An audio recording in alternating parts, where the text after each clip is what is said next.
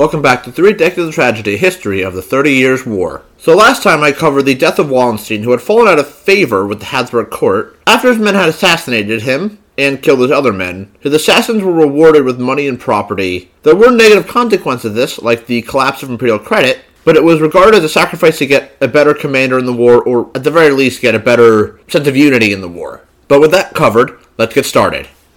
With Wallenstein dead and murdered, Olivares of Spain renewed his plan to help restore Spanish power through Ferdinand putting pressure on the Dutch. Not necessarily to have him directly declare war, but enough to send men to reinforce Flanders as an example to put more pressure. Also, there was unresolved issues up there since Isabella had died in 1633, and they didn't have the resources to deal with it at the time, and the Dutch were good at holding them off at the moment. Their plan was to gather the remainders of Ferry's army along with other units at Milan, and escort the Spanish king's brother, Fernando, to the Netherlands. This would help restore the situation in southern Germany, clearing the Spanish road and allow reinforcements to go into Flanders, which was a win for the Imperials and the Spanish. Ornate was told to offer substantial subsidies to the Empire if Ferdinand agreed to offer military support. Ferdinand being the emperor of the HRE. We have 3 Ferdinands going on right now, so just keep that in mind. Ornate met senior imperial officers in Vienna on April 1634, where he tried to convince them to go along with his plan, convincing them to stay on the defensive of the Saxons and focus their attention to the Swedes. This would go along with the whole idea of trying to make separate pieces with all these princes of the empire. Well, yeah, princes, they were princes. And if the Swedes were weakened, then it would be much easier to convince them to surrender separately, and that would weaken the Swedish in the HRE.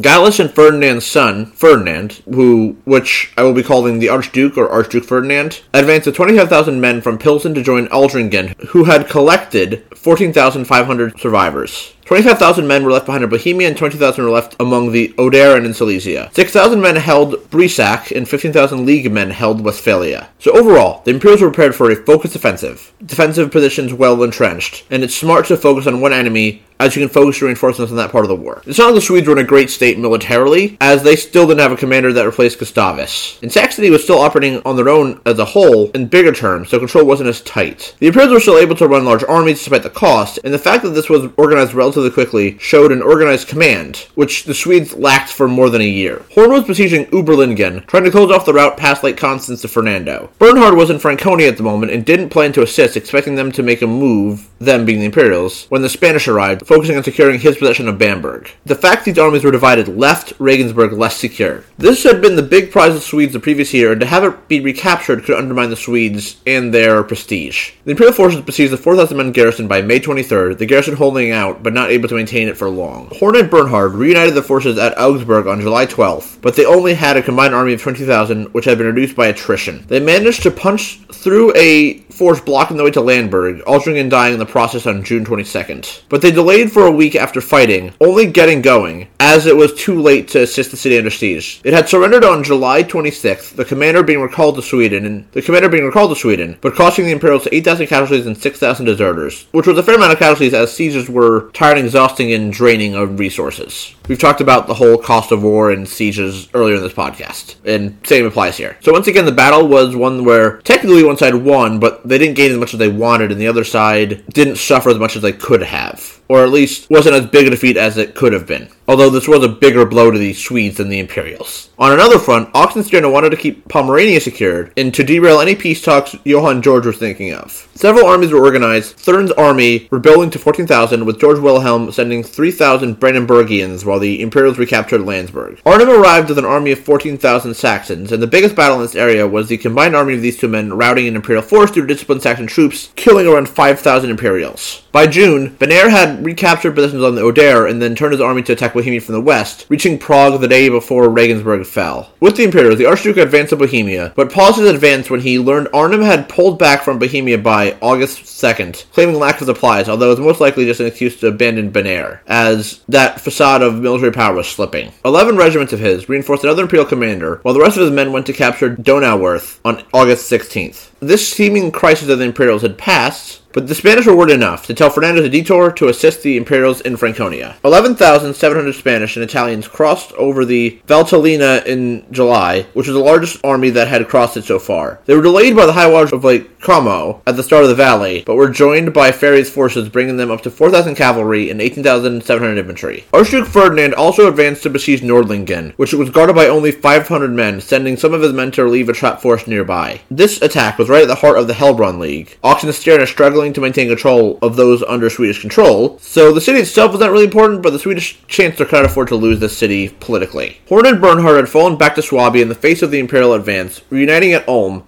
marching east through Altringen and Botfingen, arriving too late to stop the siege of the city starting on August 18th. Horn didn't want to attack across the Eger River as they were outnumbered, and he was aware that Spanish reinforcements were coming, although he expected reinforcements from Oxenstierna to arrive first. He cleared away a screen of Croat troops and reinforced the city with 250 musketmen, promising to relieve the city within 6 days. 7,000 militia arrived to reinforce him, but they weren't the most effective men, as they were relatively untrained and untested. And by September 3rd, Fernando had arrived to the imperial camp, Swedes hearing celebrations coming from the enemy camp. The two cousins got along well, Fernando and Ferdinand, especially because the actual command was done by their second-in-commands, so they didn't have to worry about competing for power or who was more important, etc. And probably a little bit of that, but they weren't actually commanding the army. Defeats from the Spanish did spread through the combined army, but it was still a powerful force consisting of 15,000 cavalry, 20,500 infantry, and 52 cannons. It was a mixed force consisting of several ethnic groups, which would become a standard part of Austrian armies. The city was bombarded heavily on September 4th, nearly surrendering, setting up distress flares. Horn and Bernhard consulted at midnight, realizing they couldn't wait any longer for reinforcements, and they would still have 16,000 infantry, 9,700 cavalry, and 52 guns the next morning due to reinforcements coming. They were still outnumbered, but the city would fall if they didn't help. They also lacked good intel due to the Imperial, Croat, and Dragoon troops, preventing good recon. They decided to find a better position, retreating back towards Ulm, before crossing the river at Botfingen to seize a line of hills to the south of Nordlingen, flanking the Imperials. Both Horn and Bernhard swapped commands with each other each day to prevent the other from feeling subordinate to the other. The Swedes were spotted by 4 p.m. on the 5th. The Imperials reckoned quickly by securing the hills to their left, which ran northwest to southwest from the Eger, and were separated from the Jura by the marshy Retzenbach stream. Fighting started as Bernhard tried to capture the hills from left to right, Swedish troops coming out of the Jura. The fighting was hard, but after 3 hours, the Swedes had captured the Himmelreich, the wooded Landel, and the open Lachbeck. But the delay had also allowed the Spanish Imperial Musketeers, supported by cavalry, to gather on Heiselberg, stubbornly resisting the Swedes till 10 p.m., when Horn arrived and replaced Bernhard's exhausted men. Heiselberg fell 4 hours later, both sides having been fighting all afternoon and evening. This delay, however, allowed 6,600 Spanish troops and 1,500 Bavarians to occupy the Albuch from the east, which was important to the whole position as it blocked the way to the Habsburg flank. They built 3 small entrenchments overnight for 14 cannons, while 2,800 cavalry drew up nearby. The rest of the army drew up on another line of hills to the north of Nordlingen, leaving 2,000 men behind to prevent a sortie from the city. The Habsburgs thought the Swedes would assault them from the Herkheimerfeld plain after crossing the Himmelreich, as it was flat, but the Swedes did not intend to do that dangerous deployment as it would open their flanks to the Imperials. Bernhard's tired troops would wait on the Landel and Lachbach,